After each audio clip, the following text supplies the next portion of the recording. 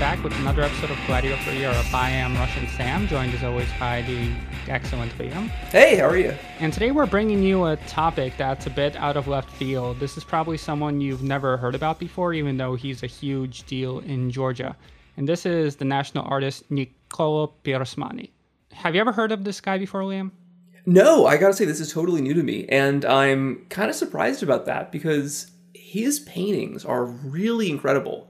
Pirosmani is what they call a primitive artist, kind of along the lines of Rousseau, Chagall, I guess technically a naive artist, but his art is really bold, and even though it's from the late 19th century, it feels in some ways incredibly modern, while also clearly being rooted in a very ancient local Georgian tradition, and I think that's super cool. I can totally see why people in Georgia are so into this guy.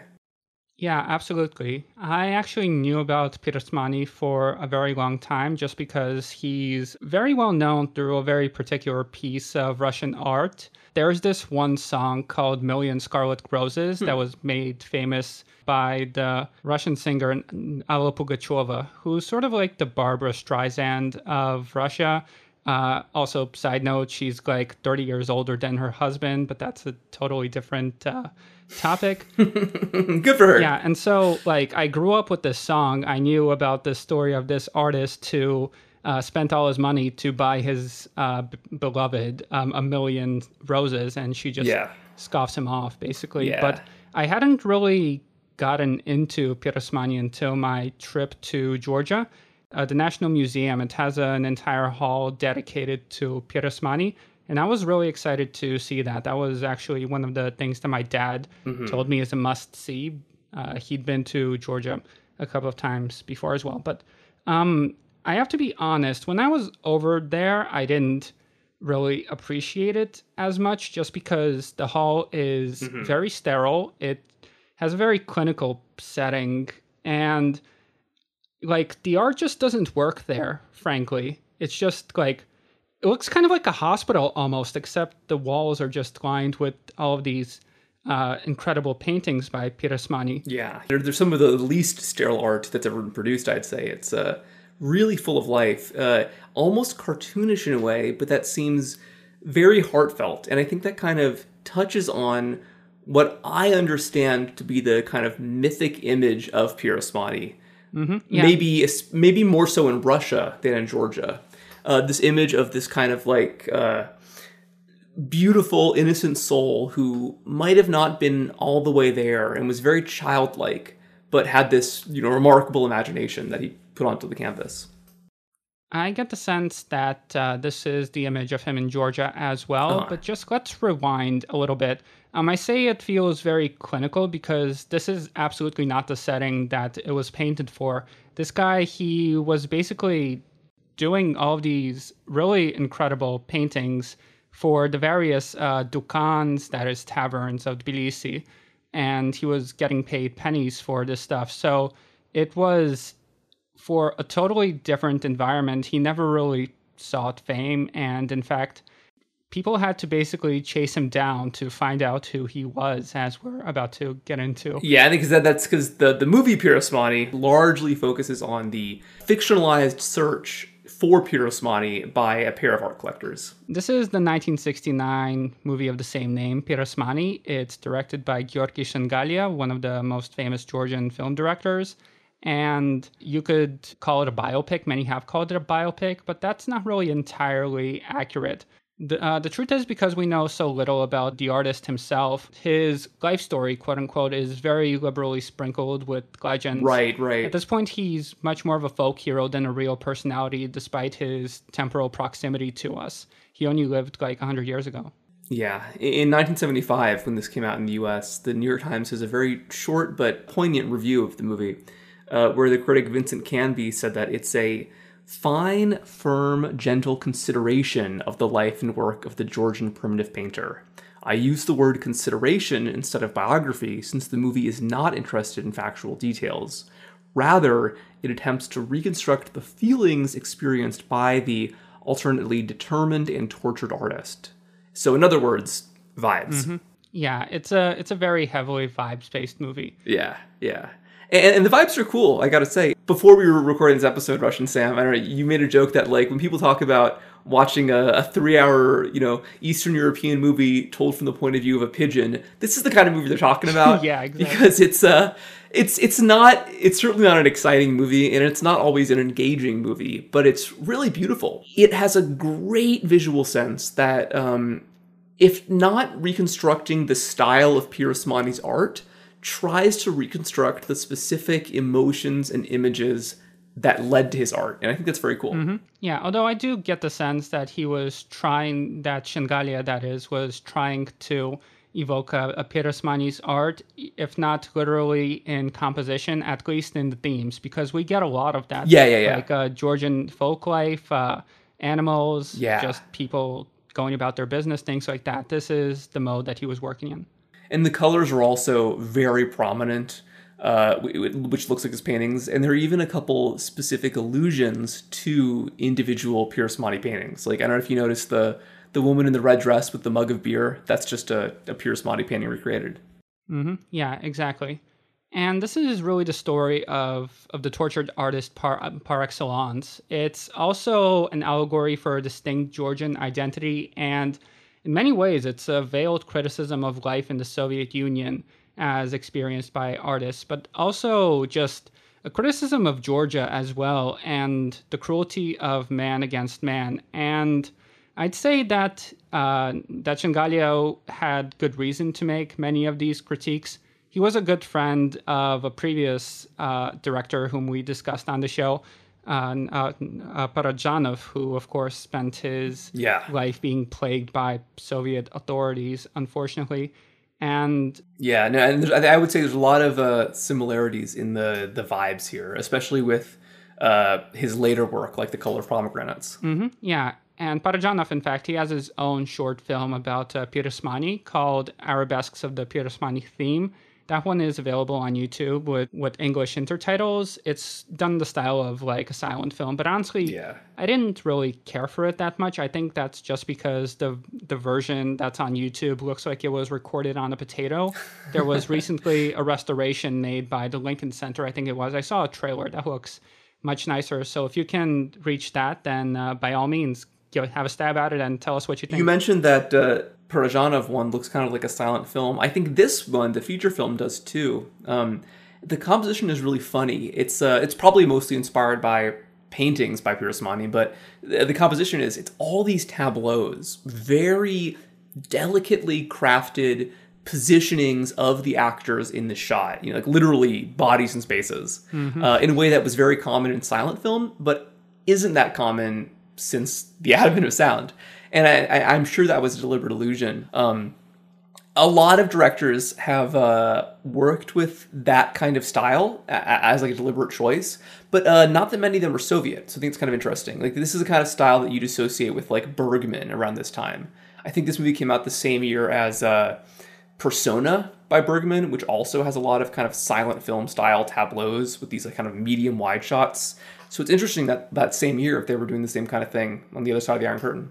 Yeah, well, as we talked about, the Iron Curtain was really permeous when it came to art. Yeah, it's a propagandistic fiction. But let's talk about Pirosmani himself. As mentioned previously, he is often considered a naive artist or primitive artist, although, as Liam explained to me before we began recording, the term primitive artist doesn't really work here, just because a primitive artist usually signifies someone who does have formal training, but who eschews that in pursuit of a more authentic expression. Whereas he's the real deal. But in practice, the art styles are very similar. It's this kind of deliberate style that depict humans, without the supposed taint of realism. So there typically is not great use of perspective. The colors often are completely emotional. They don't really match the realistic colors of the sky and the trees. So this is we're talking Henri Rousseau, we're talking Marc Chagall. There's probably some influence in there from Matisse. Yeah, Dominguez Alvarez is another artist I've often seen compared to him. Mm-hmm. Yeah. And Pirosmani is right within those guys. And like someone like Rousseau, he didn't have formal training. And I think that's why art collectors, even in his lifetime, were quite interested in collecting his art, although he never got to the same level of fame as somebody like Rousseau. And I think that... At least not during his lifetime. Yeah, at least not during his lifetime. And even today, I gotta say, I'm kind of surprised I hadn't heard of Pirosmani, because his work is really cool. And I wouldn't be surprised if Pirosmani develops more of a following in the West very soon. But let's talk more about... do you have any thoughts, Sam, on his style before we get into the movie itself?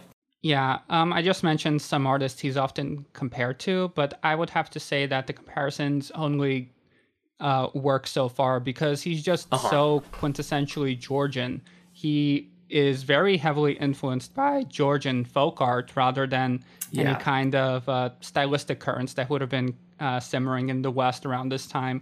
So and I'd say that's a big part of the appeal. That's why he's so beloved in Georgia as like the national artist, because he's just very national in the way he expresses himself and the themes that he depicts. From what I understand, the kind of traditional art that he's drawing from is a kind of art that's often described in the West as Persian illustration or Persian miniatures, but were very widely created across the Caucasus in both Georgia and Armenia. And so Parajanov, I believe his parents or grandparents were professional Persian miniature artists, which certainly comes clear in some of his movies like The Color of Pomegranates. And I think you can see that here. It's kind of cartoonish. It doesn't look very much like Western art being produced around the same time in like the 18th, 19th century. It looks a little bit more like maybe medieval European Western art with like all of the bright colors and kind of stylized faces, but usually I would say kind of more sophisticated. Very interesting arrangements of different small figures in these spaces. There's kind of an influence from Chinese art that you can see in a lot of Persian miniature painting. And this is the backdrop that kind of it gives us Pirosmani.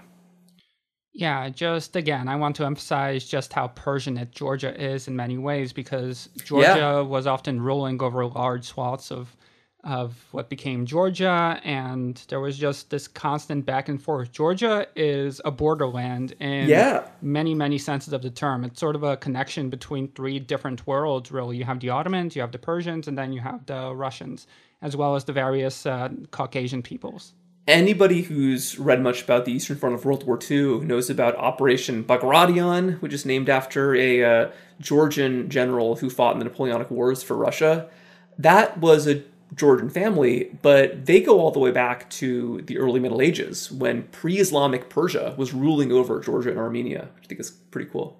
Mm-hmm. Yeah. The Bagrationis, they were the kings and queens of Georgia for over 1,000 years, I believe. Yeah, and they even ruled Armenia for a bit too. But yeah, so let's get out of the Middle Ages and let's get to 1918, which is around the time that most of this film was set. Kind of the turn of the century. It really, I guess it's mostly it's all set before the Russian Revolution, rather. Somewhere like 1915 maybe, when Pirosmani is a young man then until his middle age. As this struggling artist in Georgia who has gotten some recognition, but hasn't gotten really any kind of serious financial compensation for his art. Yeah, and as we're going to get into, he didn't really want financial compensation, but nevertheless, when he turned around 50, he was just suddenly discovered by the Russian avant-garde, namely the Ryonists and the Russian futurists. Not really related to the Italian futurists, for the record. Just want to clarify that. These Russian futurists were people like Malevich, Chagall, Larionov. And so because of this, Pirosmani really began to acquire fame within his own lifetime as his works came to be displayed in Moscow in 1913 in the famous Misheng exhibition, that is Target. And at this exhibit, Larionov said the following, quote, "We aspire towards the East and direct our attention toward national art. We protest against the servile subordination to the West, which has vulgarized our own forms and those of the East, has reduced everything to a uniform level, and has delivered them back to us." And this is basically part of the same pan-European impulse that saw artists like Picasso turn to African-inspired Cubism around the same period. And this is a major plot point in the film. The entire movie just features some of these Russian art collectors trying to track down the ever-elusive Pirosmani and buy up his works, which is exactly what happened, actually.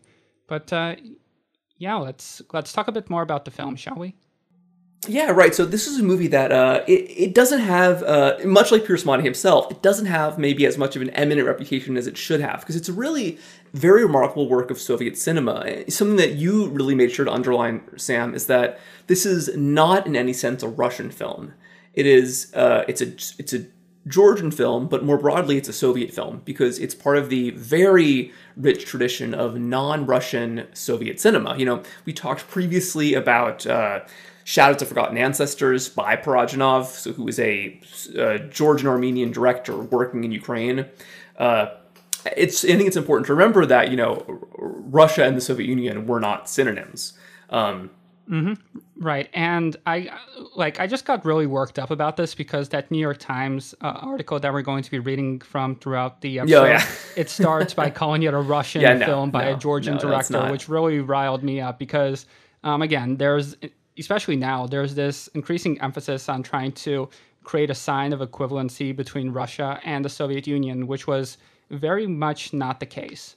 No, certainly, especially with all with the thought of the Russian invasion of Ukraine, there's been, I think, often well-intentioned but terribly executed movements to basically really demonize any aspect of Russian and Soviet media, even Soviet media, which deliberately goes against the kind of Russian nationalist tendencies that lead to stuff like the invasion of Ukraine. Mm-hmm. So the movie was, in its time, was pretty well regarded, but not well remembered. It won the Golden Hugo Award in Chicago and then the Sutherland Trophy in London, so it got some critical acclaim. And the New York Times article is quite praiseworthy. But critics didn't really get it. They appreciated the vibes. They knew that the director was doing something interesting here, but they didn't really know who Pirosmani was. They didn't understand the cultural context. And I think for that reason, it hasn't really become part of any film school syllabus the way something like The Color of Pomegranates has been. It's, if anything, it's kind of just remembered as a curiosity. And I think this movie deserves better. Yeah, but thankfully in the last couple of years, it was restored. It's now available on Blu-ray and also on YouTube, actually. You can find a great rip with English subtitles on there. It's one of the first things that comes up when you search Pirosmani. So if this episode sparks your fancy, then please do watch the movie. And hopefully, unlike the critics who were talking about it in the 70s, you'll now understand what's going on thanks to our help. So the Shengalayas are really film industry royalty in Georgia for several generations now. Georgi's parents are Nicolas and Nato Vachadze, the former being a director and scriptwriter who's most famous for the 1928 silent film Eliso, which is available on YouTube with Russian intertitles if any of our listeners know Russian and would like to get at that. And the latter was an actress who starred in many of his films. They had two sons. Both of them became directors. The elder is an Eldar. He was born in 1933. Very fitting. Yeah. and the younger one is Georgi, born in 1937 and only recently passed away in February 2020. And as Georgi tells it, he was surrounded by Pirosmani's art from a very early age. In an obituary by Carmen Gray in Calvert Journal, he said, quote, "All my parents' friends had one or two paintings by Pirosmani," he recalled. "As a child, I'd be sitting alone looking at these paintings. I entered into them very easily and stayed there. I couldn't get out." Later, studying at Moscow's famed film school, VGIK, under Soviet montage pioneer Dovzhenko, Shengalaya determined to, quote, "find a way to give form to these childhood memories." And from this bloomed Pirosmani. Yeah. And so, interestingly, this was actually the second film he made about Pirosmani, because he shot a documentary in '61 about the artist when he was still in film school. And then just 8 years later, when he was a young professional director, he decided that Pirosmani's life was deserving of a narrative adaptation, and a very unusual kind of narrative adaptation. Yeah, and this had to do both with the fact that Shengalia was very proud of being Georgian, and also he saw a lot of himself in the artist. In the same obituary, he said, quote, "I have other films which I love a lot, but the one which is most important to me is Pirosmani. When you touch Pirosmani, you touch me." He expressed old Georgia, not the Georgia of today. "I have a very nice garden, and it makes me calm, but sometimes I cry in this garden too, because I see that people are different and they have lost something very important." And Shengelaya, he had a very long career. In addition to Pirosmani, his best-known films are The Melodies of Vera Quarter and the 1985 Journey of a Young Composer. In independent Georgia, he would make a foray into politics, as did his brother Eldar, who was at one point the vice speaker of the Georgian parliament, which didn't really amount to much. He was in this mode for a very long time. For this episode, I read an interview he gave in 1997, I believe, to Radio Liberty, where he's just explaining his motivations for this party, and just out of nowhere, he just goes on this tangent like, "Oh, no, we don't have art. What kind of art could we have in these economic conditions?" And I gotta say, this is also like a classic kind of like Eastern Europe versus the West kind of thing. Like, think about the kind of people who become politicians in the West. Like, when people go from a media background to politics, they're like a newspaper magnate, they're a reality show host, they're a cowboy actor. And then in Georgia, you've got like this guy, this like avant-garde film director. And then in the Czech Republic, you've got Václav Havel. I think it's a very funny difference. Yeah, Georgian politicians and the arts, they have a very long and not always great legacy, like Zviad Gamsahurdia, who was the first president of Georgia, who was a genocidal maniac, frankly. He was a poet in his own time, so... yeah, like in the Italian fascists had a lot of those too. A lot of like poets turned genocidaires. But so speaking of artists with her multi hyphenates, I was surprised to learn that the lead actor who plays the character of Pirosmani was himself a painter. Mm-hmm. Yeah, this was a guy named Avtandil Varazi. He lived from 1926 to 77, and he's known much more as an artist than an actor. In fact, as far as I could tell, this was the only role that he acted in. He was also the art director for this film, which is kind of unusual. And he's well regarded enough that one of his works is in the MoMA. He channeled Pirosmani extremely well, maybe a little too well, in fact. He was also an alcoholic, and he died when he was only 50. Oh, He's wow. He's remembered very fondly by those who knew him. I read some anecdotes of people who knew him, and just he was always very good humored, but in towards the end of his life, he just got very sickly.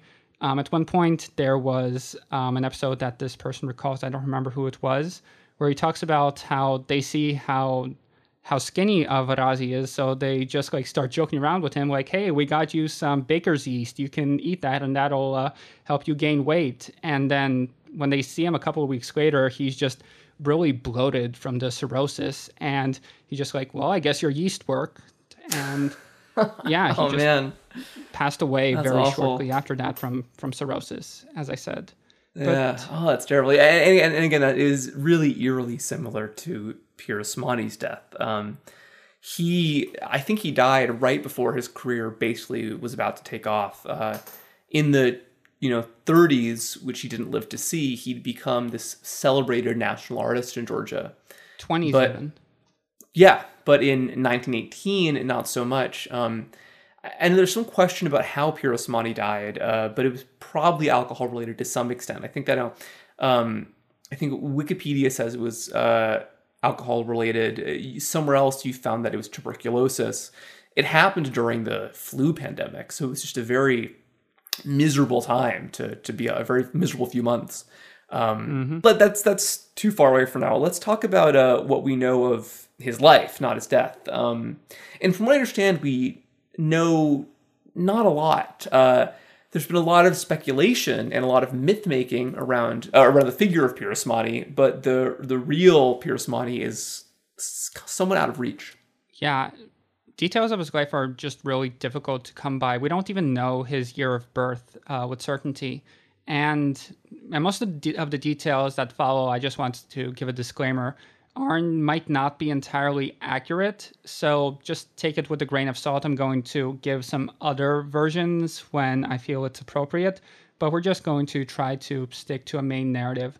So as best as we could tell, he was born in around 1862 to a peasant family in Kakheti, Georgia, in the far eastern village of Mizani. His full name was Pirosmani, but he usually went by the shortened form for whatever reason. We know for certain that his father Aslan was an excellent gardener, and according to one version, when Pirosmani was still a toddler, his family moved to Shulaveri, another village, to work on the estate of the Kalantarovs, who were this Armenian nobility family. So Aslan, he worked as the chief gardener in the vineyard for some time, but the father, he would pass away in 1870. There are some other variants. Some say that he was just totally orphaned by 1870, but it's, once again, really difficult to say. Now, just a side note, Pirosmani's home region of Kiziki within Kakhetia, it didn't have serfdom unlike most of the rest of Georgia. And some, including Mirast Kuznetsov, whose biography in Russian in the Jezeel series I relied on for this episode very heavily, have used that to explain his personality, as we're going to get into. But in a word, he was just very independent, just very, he didn't want to be pitied. He refused to take help from people most of the time. But at this point, I'm just psychologizing. So let's just get to what we know for certain. The young Niko, he would move to Tbilisi around 1880, give or take a couple of years, which was at that point the capital of Russian Transcaucasia, and a melting pot of many different peoples, both Caucasian and from further afield. He would live with the Kalantarovs for some 15 years. According to the recollections of the Kalantarovs, he was treated like part of the family rather than as a servant. We know he received an education. He spoke both Russian and Georgian, and he maintained cordial relations with the family for most of his life. It was also in this household that he discovered his love of drawing and painting. And it's often repeated that Pirosmani had no formal art training, but this might not be entirely true. He began to see art as a viable profession around 1883 when he met the Armenian artist Kevork Bashanjinyan, who later made a name for himself as a landscape painter, likely through the Kalantarov social network. And the latter might have given him lessons and encouraged him to go to art school. But this was likely too expensive for the young hopeful. So instead, he became an apprentice to a certain Miller, that is a last name, who owned a printing house. This arrangement only lasted for 1 year for unknown reasons, and so we catch a glimpse of the troubles that the man would face throughout his life. At a very early stage, he had a lot of failures both in his professional life and in love. Yeah. He seemed like a constant guy with like different professional schemes that never went anywhere. He was always having to start a new hustle. Yeah, so when he returned from the failed Miller venture, he moved in with the youngest of the Kalantarov sisters, the widow Elizaveta Khankalamova, who was actually 10 years his senior. He fell in love with her and wrote a letter asking her to become his wife. He said that he hoped that, seeing as she was an educated woman, she would look past his inferior class position, but it wasn't to be. According to Khankalamova's daughter, Elizabeth saw Pirosmani as sort of a younger brother, and the family sort of laughed the whole situation off. But it really deeply affected the young Niko. So, reeling from the embarrassment of rejection, he moved out and went to live with her brother, where he stayed for another few years before striking it out on his own. Yeah. Not a good track record with that family. Mm-hmm. Yeah, this episode is kind of depicted in the opening scene of the film. Yeah. We see a sort of different version where Elizabeth is sitting on a sofa weeping and lamenting that Pirosmani had ruined their friendship by writing her this letter. The Pirosmani of the movie is then depicted as having set out to Tbilisi, but in reality he was already living in the city. So around 1888, he had another failed venture. He tried to set up his own sign painting studio, but he didn't have the prerequisite training or the social connections. Since he was a total unknown, the business shuttered shortly thereafter. Yeah, and you dug up that after this, he became a cook at an Armenian manor, but apparently he was the worst cook they ever had. Yeah. So finally, in 1890, he became a brake conductor on the Transcaucasian Railway. And this is one of the only periods of Pirosmani's life that we have concrete dates for, because paperwork related to his unemployment remains in the archives. And from this paperwork, we find that he was often fined for various infractions, which nevertheless took a very large chunk of his meager 15 ruble a month salary. He was getting fined you let a passenger on the train without paying, that's 3 rubles. You were late to work, that's 50 kopecks. And yeah. And the idea of, cutting too much slack for poor customers, that's a theme in the film as well. Mm-hmm. Yeah. And this time he was also chronically sick with some ailment or another, and he would finally be fired in December 1893. He continued to paint on the side during this railroad employment. For the record, he was always doing that on the side, even if it wasn't his main mode of making money. And thanks to the severance payment he received from the railroad, he was able to set up a small dairy stand in the outskirts of Tbilisi the following spring, 1894, and he found some measure of success. He advertised his stand with his own paintings of a white cow and a black bull, which we actually see in this film, which are hanging from the stand itself. Yeah, and this is where the movie begins. He's like 32 years old. He's running this dairy stand with his buddy Dmitri, and it seems like things were initially going all right, but Pirosmani has such a poor business sense. He's such an aversion to doing the kind of nasty things needed to make a profit. He's simply too nice and too generous to the customers that it doesn't work. Mm-hmm. Yeah, and again, there are divergent versions. There is a version that he was simply too generous. There's a version given by his former coworker that he got scammed by his relatives and just had a poor work ethic in general. His relatives said that Dimitra forced him out. But the movie goes with the version that he was just too nice. But there's probably an element of truth to all of these versions from what I can tell. The business did well for a couple of years, and while that was happening, he went back to his home village around 1898 and built a very nice house, which still stands today as a museum. It's actually the house we see in the village when he goes to the wedding ceremony. It's in the background over there. And at this point, he was presumed to be rich. So the next year, his sister and her husband, they took advantage of him. They convinced him to return to the village, which was then undergoing a drought, to bring flour with him and to sell it there. They said to him that he would make a lot of money. But because of the difficult economic conditions, the flour was sold at very low prices, and the money ultimately was stolen by the sister, who then had the temerity to kick him out of the house. There was also some kind of fallout relating to a marriage. The sister seems to have told him that she found a bride for him, Yes. but for whatever reason, the wedding didn't happen. And the movie gives us a version that he just refused to marry her because she was too ugly.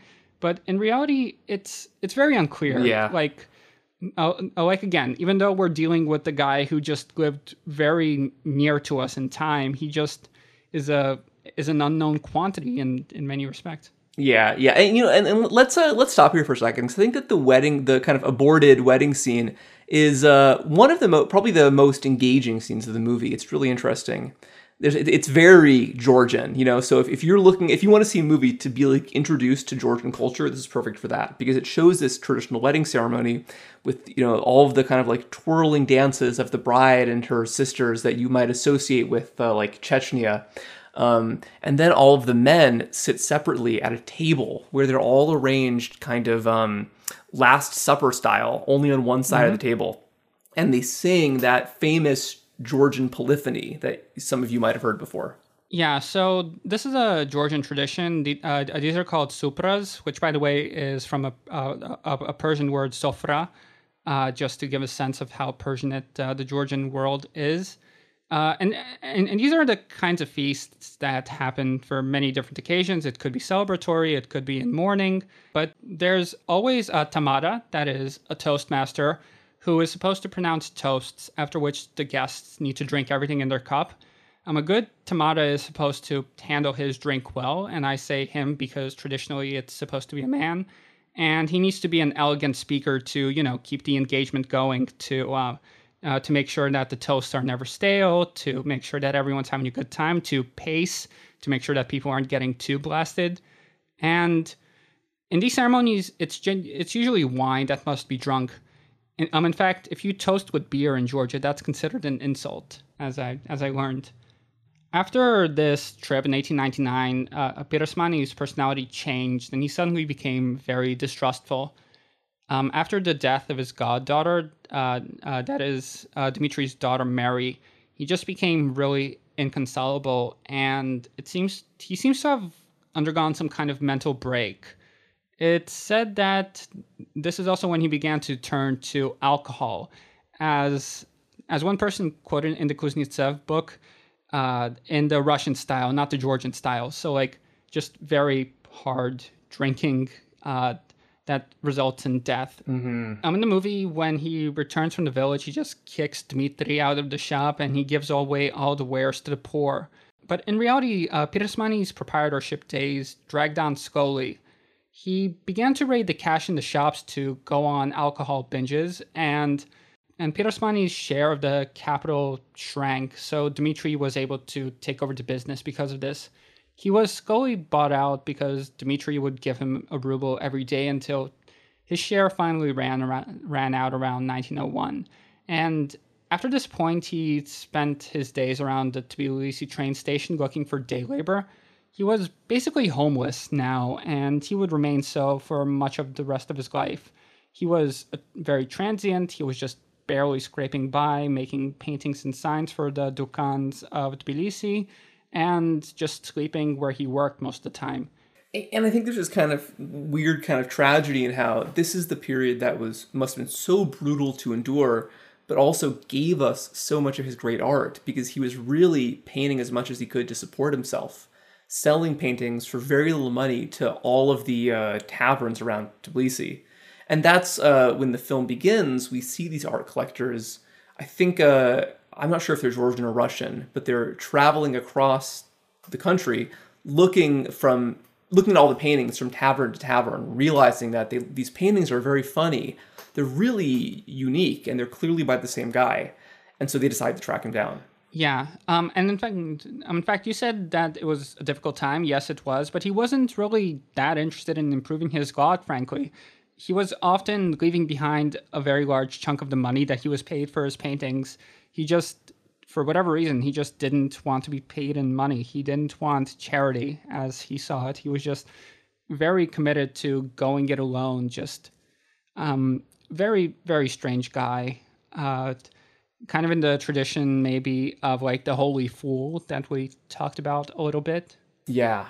Just, I'm unfortunately not all there in some ways. Well, because this is the period where he made so many paintings, let's start talking about them, because we haven't really gone in detail about what his output was like. One thing that you found, Russian Sam, was that there's like more than 200 of his paintings are available right now on WikiArt. So if you want to see Pirosmani's output, it's really it's incredible. Just a huge variety of subject matter.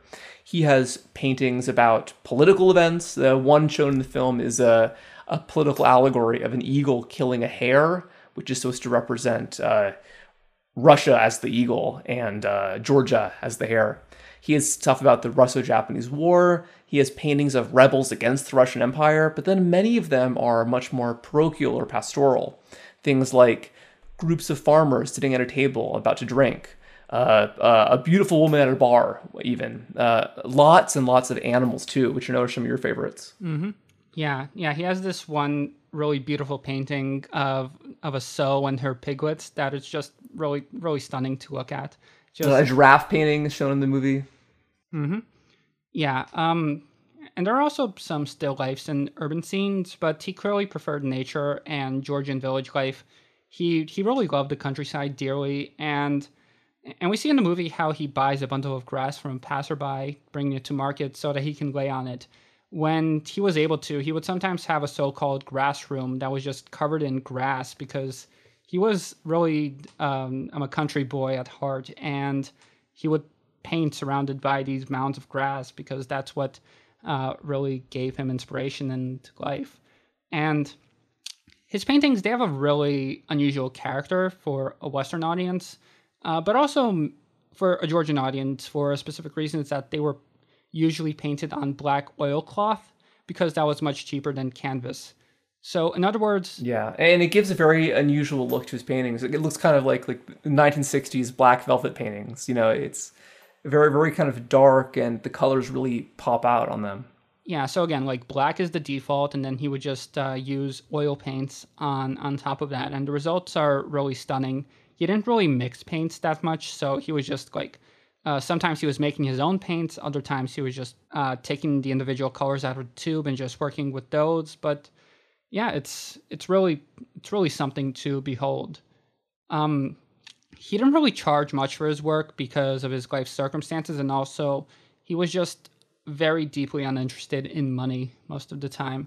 So, so he was being taken advantage of in one sense, but he didn't really seem to mind it all that much given his relationship with money. One Dukan proprietor quoted in the Kuznetsov book said in the 20s, quote, "If our Nico were still alive, he would decorate this busted wall and I would get off cheap," just because this guy didn't want to spend a lot of money to fix the wall. But once again, he was just very opposed to getting help. His longest term arrangement was with a Dukan proprietor named Begon Yaksiev. He lived with him from 1905 to 1910, although, again, he refused to take money. It was just room and board and food, basically. Yeah. Something I find interesting with this movie was that even though it's about his career as an artist, you never really see those kind of classic biopic scenes where he sees something, shot of his reaction, you see that he's inspired, and then you see him all night painting it. That kind of sequence never happens. And Canby, the New York Times critic, he noticed something similar where he said that it was one of the only films about an artist that, quote, respects the mystery of the creative process and sidesteps melodrama. The manner of the film is detached, almost shy from the art, like the artist himself. Yeah, so just throughout the film, he's just very hell-bent on maintaining his independence. He told one Dukan proprietor that he cannot live in shackles when he offers to give him room and board. And yeah, just very sad situation, honestly, just because like he could have lived so much longer. He could have given us so much more amazing art, but because of his foibles or maybe some kind of mental illness, he was just very chronically allergic to reaching out to people. But yeah, so there's another scene that follows after this, which is just it shows him and a couple of his buds drinking in the bar. And one of them is like, "Oh, I know where Tamar and Rustaveli are buried." And I just want to take a moment to explain who these figures are, because again, just not super familiar to an American audience. We're going to talk about these guys in more depth, I think, when we get around to our medieval Georgian literature episode. But Tamar, she was the queen who ruled in the late 12th century onwards. This was the very end of the Georgian Golden Age, a couple of decades after her death. The Mongols and the Khwarezmians would show up and wreck everything, unfortunately. But she also had in her employ a man named Shota Rustaveli, who was the treasurer in her court, I believe, and the poet who wrote the greatest Georgian epic poem, The Knight in the Tiger Skin. But yeah, these two are national heroes in Georgia today. Tamar is even a saint in the Georgian church. And they come up in the film because one of Pirosmani's friends is telling some tall tale of how, my grandpa said that there's a mountain somewhere and there's a tunnel in the mountain. And if you go through the tunnel, you'll get to a valley where the sun never sets. And in that valley, you can find the graves of Queen Tamar and Rustaveli. Yeah. And again, Georgia is a place that's very big into legends. One of these legends states that the two, that is Rustaveli and Tamar, were lovers and that they ran away together so that they could die together as they couldn't be open about their love. Yeah. But I think that in the context of the film, it's basically meant just to be this tall tale that, like, their graves are in this magical valley. But Pirosmani doesn't get that. And I think that kind of hammers home his idea as this, like, holy fool, that he thinks his friend is being completely serious about this place where the sun never sets, and he wants to go there. And Tamar and Rustaveli, they're very common, well, somewhat common topics in Pirosmani's work. You can see a couple of his paintings of Tamar and Rustaveli in the background of the film. In fact, just again, the film is littered with the actual paintings that he painted. So, yeah, just keep your eye out for those. And yeah, you'll certainly recognize them. You know them when you see them. Yeah. After this point in the film, we begin to see Pirosmani's decline precipitously. He just becomes much more withdrawn. He's just dining by himself, even as strangers invite him to come sit and eat with with them, and he's just fully in the vagrant mode. And we just see him wander into the tavern to offer his services. Mm-hmm. And as he's painting, he becomes really irritated that the owner criticizes a minor element of the composition. So he just packs up and leaves, just takes everything and says, "Good luck to you." Yeah. Now, let's get to the legend that I mentioned at the top of the episode. Right. This is another great part of the film. Yeah, so this concerns a woman named Margaret de Sèvres. This is a very mysterious episode in Pirosmani's life.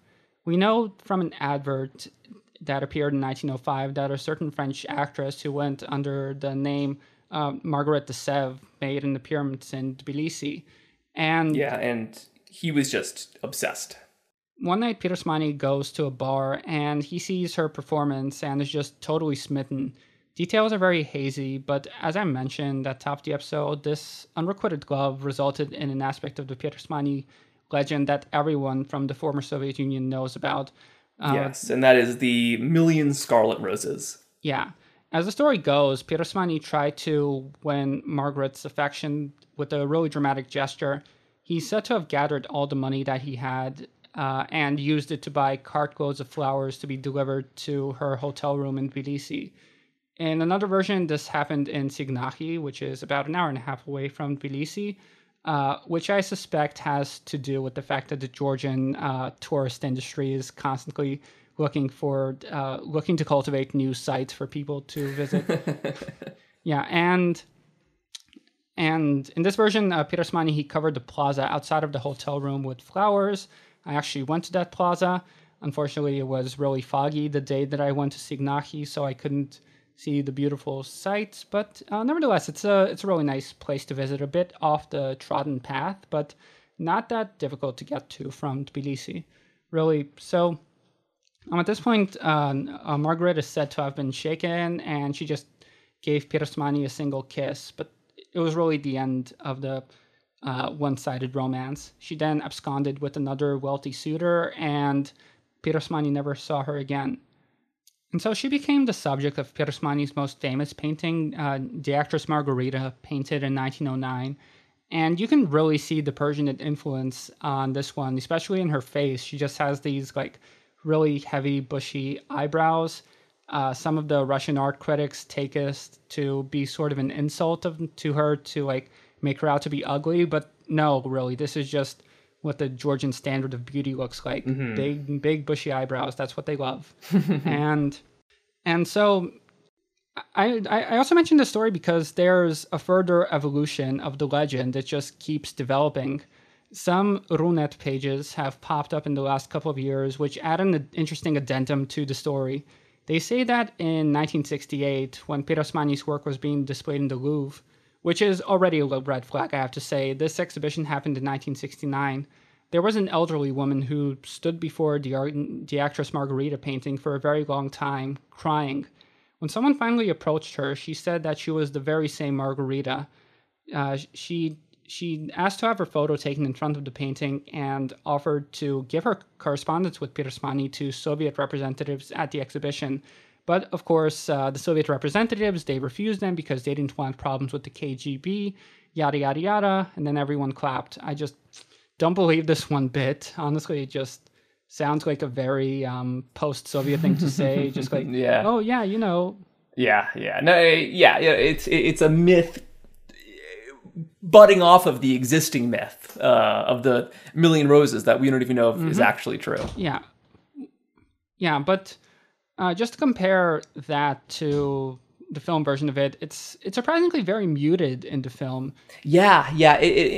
It focuses more on the first moment he sees Margarita rather than his actions afterward. Yeah, and he just looks really unwell at this point. Like, he just has a really pale face. Like, you can tell that not everything's all right with this guy. And the very next scene, we just don't see any involvement with Margarita. He just looks at her. He's just sitting in a bar and lamenting. And his line at this point just really got to me, so I just want to quote it in full. How much vodka am I to drink in this life? Shall I drink it slowly and slave for longer, or drink it all in one gulp and thus bring my end closer? I can't decide what's better. I got stuck in the throat of this wretched life. It will neither swallow me nor release me. Yeah. Yeah, so we really get a strong sense of just how tortured this guy is, how just nothing goes his way, and he's just constantly battling his own internal demons. Rough stuff. No, because he's the kind of figure who is not able to function in the rough realities of the Russian Empire. He does not fit in with that kind of lifestyle. And that's what tortures him, that he would love to be able to just be supported and paint all day, but instead he's compelled to labor in ways that he cannot. Yeah. And returning to another arc in the film that we didn't really explore yet, while all of these events are happening in the film, we just get these scenes interspersed of a pair of artists who are trying to track down this elusive artist whose works are displayed in every tavern they visit. Only one of the two is named. Yeah. He is given the name of Vlado Gudiashvili, who is a historic figure. He actually lived for a very long time. He lived until 1980. He was born in 1896. So, a very long-lived guy. He actually was acquainted with Pirosmani, but he didn't really have anything to do with this episode as far as I could tell. In actuality, Pirosmani was discovered by the Russian art scene around March 1912 when Mikhail Ledontu, who unfortunately died in the war in 1917, and the half Georgian, half Polish brothers Ilya and Kirill Stanovich visited Tbilisi from St. Petersburg and stumbled upon his works in a manner that's otherwise very similar to the one depicted in the film. Ledontu is supposed to have said, "This is a modern-day Giotto." And now just a side note to explain Soviet silliness. Why did they go unnamed? I really heavily suspect that has to do with the fact that Ilya was an emigre. He hung around in European art circles for many years. He went back to Georgia as a journalist during the days of the Menshevik Republic, but he left in 1920, never to return. The Stanovich brothers, they amassed a massive collection of Pirosmani's works. They bought them up everywhere they could, and the collection remained in Georgia, which gives us a really funny addendum to the story of Margarita and the Louvre, which, while that one is fake, this one is definitely real. It's said that at this exhibition, Emilia Zdanovich, who lived until 1975, so he had a pretty long life, he had a chance to visit the Pirosmani exhibition with his wife, and he was just seething the entire time, yelling about how most of these paintings belong to him because yeah, sorry buddy, that's what happens when you defect. Yeah, exactly. And it was his paintings that would be sent to Moscow for the Target exhibition and all these other exhibits that popped up around this time. And so the characters who are probably based on Zdanovich, they are the ones who track down Pirosmani in the film. And in the film, it seems like he's pretty nonchalant about the whole, being discovered thing. He doesn't want to be famous. He just wants to make enough money to support himself. Yeah, but nevertheless, he did acquire fame. A few of his paintings even became known in Paris, which he actually boasted about to the guy with whom he ran the failed sign painting business in 1916. He usually wasn't one to boast, but he just felt like saying, "Oh, by the way, they know me in France." When that guy was trying to invite him to some exhibition, so he was just saying this to like blow him off, as far as I can understand. But yeah, we don't really know what happens to Pirosmani between his discovery in 1912 and 1916, which is when he finally got his big break. But his legend, it was steadily growing all through this time. In May 1916, he would finally be invited to a meeting with the Georgian Society of Artists after an article published by Grigol Robakidze, where he went as far as to call him a Georgian national painter and called for the museum of his works to be established, was getting some attention.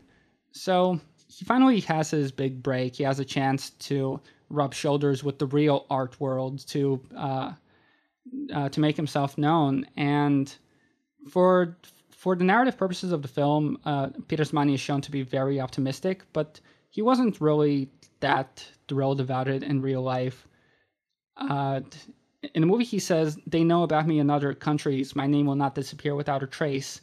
But he just didn't care all that deeply. He has this meeting with the Society of Artists, and in the movie, he gives his famous quote, "What we need, brothers, is this. Right in the middle of the city, so that it be near everyone, we ought to build a big wooden house where we could gather. We ought to bring a big table and a big samovar and drink lots of tea and talk about painting and art." But I find it very interesting that the last words of the quote are left out. In reality, Pirosmani ended that statement by saying, "But you don't want this. You speak of other things."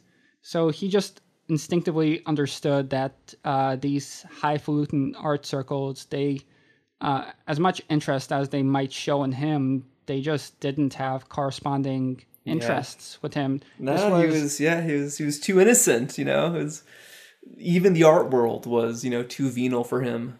Yeah, but after this meeting, a photo was taken, and this is the last photo that we have of his life. There's one photo of him taken around 1880 when he was still in his 20s, and then there's this 1916 one. I believe that's it. He's not yet haggard, as he wouldn't become in the final years, and his appearance made a very strong impression. One witness to the meeting described him as having, quote, "a perfectly oval face lit up by large black eyes. They radiated kindness and gentleness. His whole appearance, with his goatee and his smooth black hair, was reminiscent of an image from a Georgian fresco." Pirosmani was extraordinary and humble at the same time. And so we get another narrative arc where he's just like, he goes to the village to visit his sister with whom he had reconciled, and then he returns to the city, to Tbilisi, to find that all of his paintings are disappearing from the taverns, just got bought up. And that's exactly what happened in real life. As soon as the world found out about Pirosmani, suddenly all these tavern owners decided that they were going to sell the art of this guy who just really put his soul into his work, as we can tell. And the disappearance of the paintings in the film, it really marks a break. This is like the final episode where he like really drowns in his despair, for lack of a better word. And the final straw is another episode that happened in real life. There was a caricature published in a newspaper that showed him basically as this sort of talentless artist who's being egged on, like, "Oh, if you work at it for another 20 years, you could be a great artist." And he really, really took this personally. He was just... poor Piro. Yeah. At this point, he just like cut off contact with these art people who kept trying to help him, but he just was even less interested in their help than he was. Yeah, and he was obviously an incredibly self-destructive person. Yeah, so the movie draws to a close. We get one really evocative scene that didn't happen in real life, where his friends lock him up in the basement and force him to paint until... Yeah, they just lock him up until Easter for a couple of days, and this didn't happen as far as I could tell. I think that the point of the scene was much more to be allegory for what Shingilaya felt Georgian artists were going through, and well, Soviet artists were going through in the Soviet Union, because of this idea that, like, as they saw it, these people who pretend to care for you and be your friends, they just don't allow you to leave the country, and they force you to produce your work to be displayed for international audiences. In the Radio Liberty interview I read, he actually says this explicitly. He says that directors like him and Parajanov, they were allowed to direct largely for a Western audience rather than for a Soviet one. But is that true? I really have to push back here a bit, because, I mean, although I do understand why there would have been a need for the Soviet Union to present great art on the international scene, there was also a lot of domestic demand for great art from the Soviet people, because this was the period of the thaw, the ottepel, and people just really wanted something that spoke to them in a way that the stodgy socialist realism of that time just wasn't able to express, because it was just so stultified. So, like again, I can understand where he's coming from, seeing the travails of people like Parajanov personally, but like on the other hand, it's just not really true. Like, even if it does seem true from his perspective to some degree. Yeah. And after this point, when he's finally released from the basement, he wanders into a cellar drunk on Easter, and he just dies. The final scene is a horse carriage taking him, presumably taking away his body, and that's where the film ends. In reality, Pirosmani's decline was more extended. I was actually really surprised that the war didn't show up in the film at all. It just makes it seem like... Yeah, you're right, because it's so much of it is happening during, of his last year of his life, totally coincide with the war. Yeah, like, we see the Easter celebration, and it's just everyone hanging out, playing music, having a great time, and just no mention of the fact that at this point the war was going very badly. The Turks were making their way into the Caucasus, and everyone was fleeing Tbilisi. It's just totally unmentioned. I really do have to wonder what was the point of eschewing that.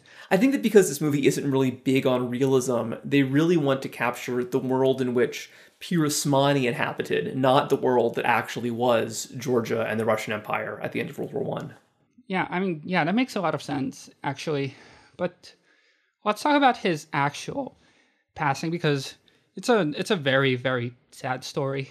Pirosmani, he returned to Tbilisi in February or March of 1918. He was out in the west of the country for a while, but he left presumably because the Turks were starting to make their way into the Caucasus, and Tbilisi seemed like a safer place. But by this point, the situation was dire even in Tbilisi. The economy was really bad, and people just fled the city, which meant that Pirosmani was left to fend for himself. He didn't see that many familiar faces, so he just had to make do. He was desperate for anything at this point, and he finally found some work in exchange for food and vodka, which by this point he was a really heavy alcoholic. He actually needed alcohol, and that was really the best he could hope for. He took to sleeping in a tiny cellar right on a stone floor, and he was often unable to even light a fire. That's how broke he was. One of his neighbors, named Archil Maisuradze, who was a poor invalid himself, discovered the state that Pirosmani was living in, and he finally gave him some money and food to try to help. But at this point, it was too late, although Pirosmani was now too weak to refuse for the sake of his pride, as he had done prior. Liam, would you mind reading this quote from Kuznetsov that describes the circumstances of his death? His life was coming to an end. One evening, Pirosmani went down to his cellar. He was drunk. He lay down on the floor, fell into unconsciousness, and lay there for 2 days. Easter Eve came. A frightened, starving city was preparing for the holiday. There was no one to remember Pirosmani. It was only on the third day that the same Maisaradze, peeking into the basement, by chance, he had no idea the artist was there, heard a moan in the darkness. "Who's there?" "It's me," Pirosmani answered. He no longer recognized his own neighbor. "It's me. I don't feel well. I can't get up." The bells tolled frantically but joylessly. The colored eggshells rustled underfoot. Ribbon-decorated Easter lambs bleated by the trees. Maisaradze found a phaeton, and his neighbor Ilya took the artist to hospital. There, his trail was cut short. The neighbor did not even know to which hospital he was being taken. In its registration book, there was an unknown man in his 70s. He was taken to the emergency room and died before the arrival of the doctor. The autopsy reports on the following day agree with what we can surmise about Pirosmani. His heart, lungs, spleen, liver, and kidneys were all diseased, and the cause of his death was determined to be tuberculosis. He was buried on May 9th in the nearby cemetery, in a special place reserved for the destitute and the homeless from the hospital.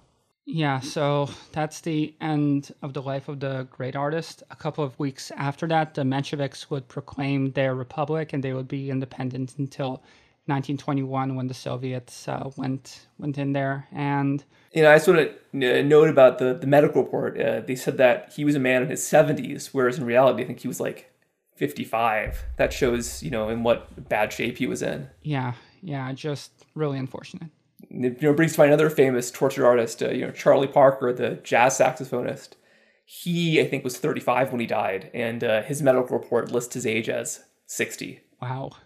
Yeah, that's what, really serious hard drinking paired with, a lifetime of destitution can really do to you. And Pirosmani's fame really grew by leaps and bounds. Already in the 20s, there were books coming out about him. And as we saw, his story gained all of these accretions that added legends to the point where we can't even really tell who the real Pirosmani was. He was just really amped up so heavily that by the time Georgia gained independence in 1991, he was chosen as the national artist because he represented something that was so quintessentially Georgian without the admixture of any other kind of culture that it was deemed appropriate. His face was on the one glory note for a while. That note isn't really in circulation. They use a coin now. But I'm sure you could still get your hands on it if anyone is so inclined. Yeah, and it's nice to know that he does have this legacy in Georgia, even if, it might only be because for more, nationalistic than aesthetic reasons.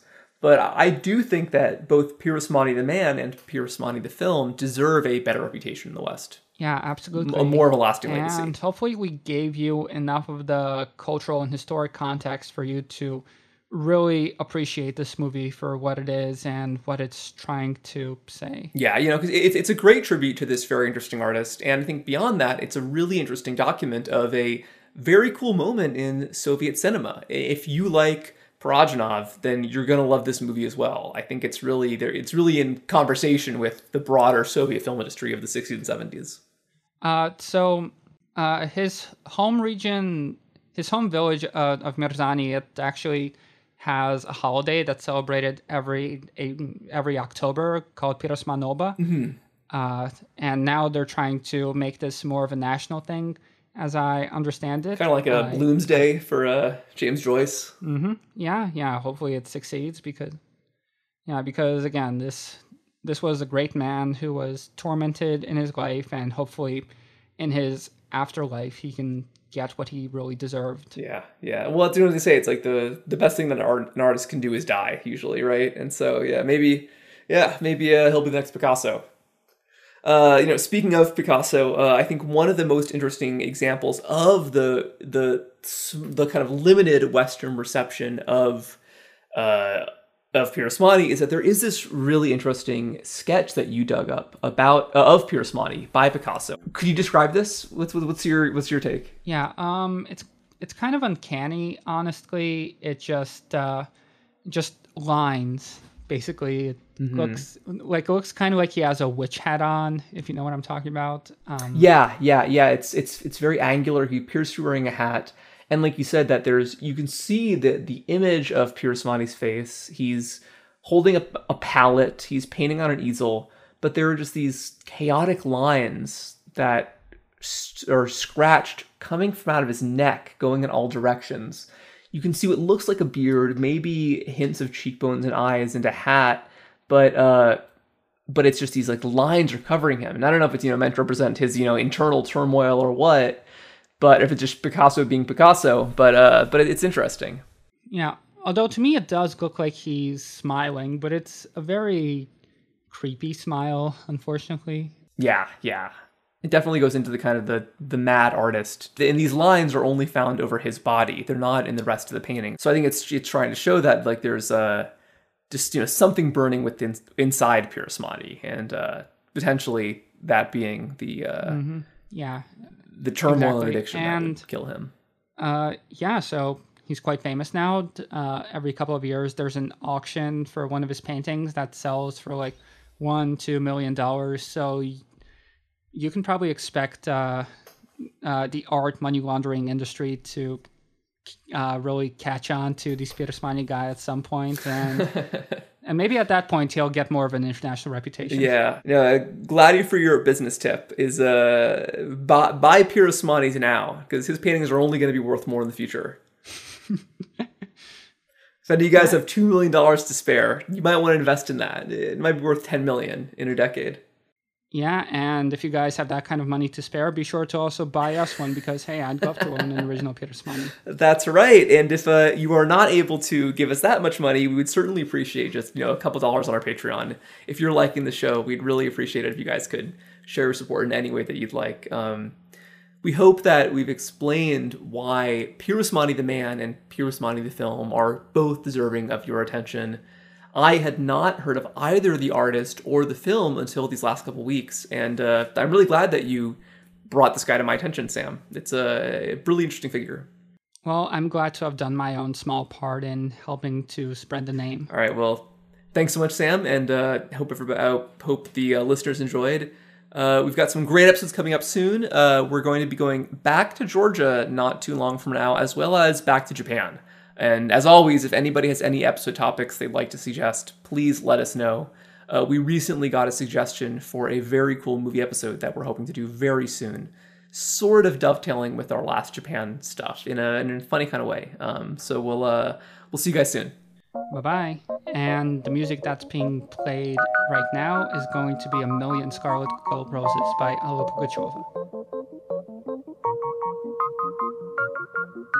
Жил-был художник один, домик имел и холсты, но он актрису любил, ту, что любила цветы. Он тогда продал свой дом, продал картины и кровь, и на все деньги купил целое море цветов. Миллион алых роз. Из окна видишь ты, кто влюблен и всерьез свою жизнь для тебя превратит в цветы. Миллион алых роз. Из окна видишь ты, кто влюблен и всерьез свою жизнь для тебя превратит в цветы. Утром ты встанешь у окна, может, сошла ты с ума,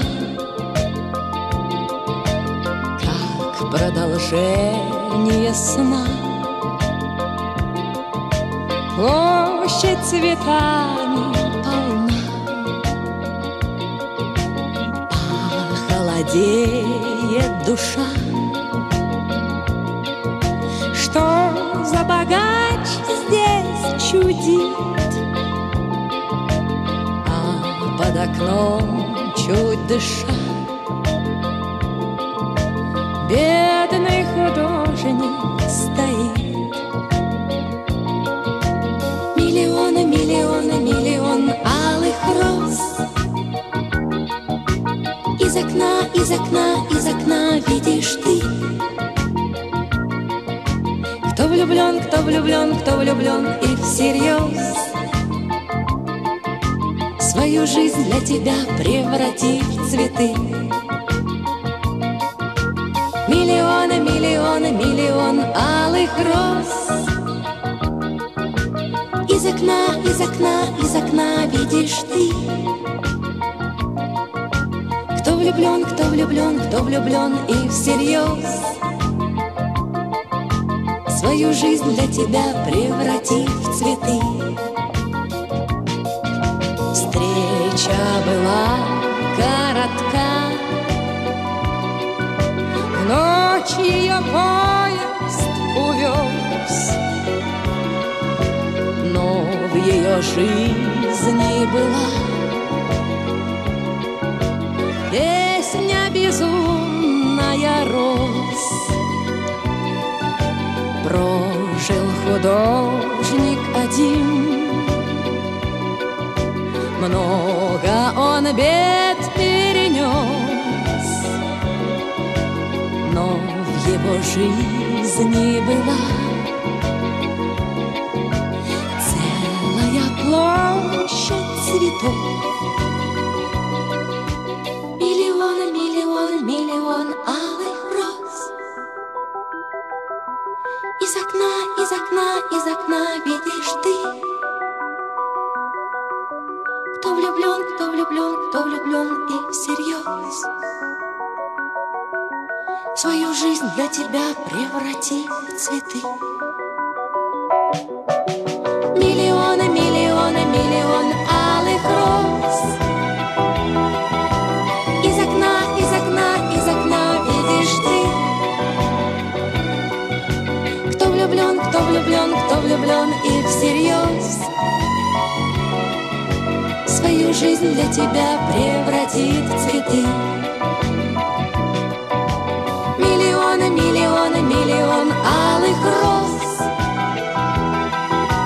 Из окна, из окна, из окна видишь ты. Кто влюблен, кто влюблен, кто влюблен и всерьез свою жизнь для тебя превратит в цветы. Миллионы, миллионы, миллион алых роз. Из окна, из окна, из окна видишь ты. Кто влюблен, кто влюблен, кто влюблен и всерьез свою жизнь для тебя.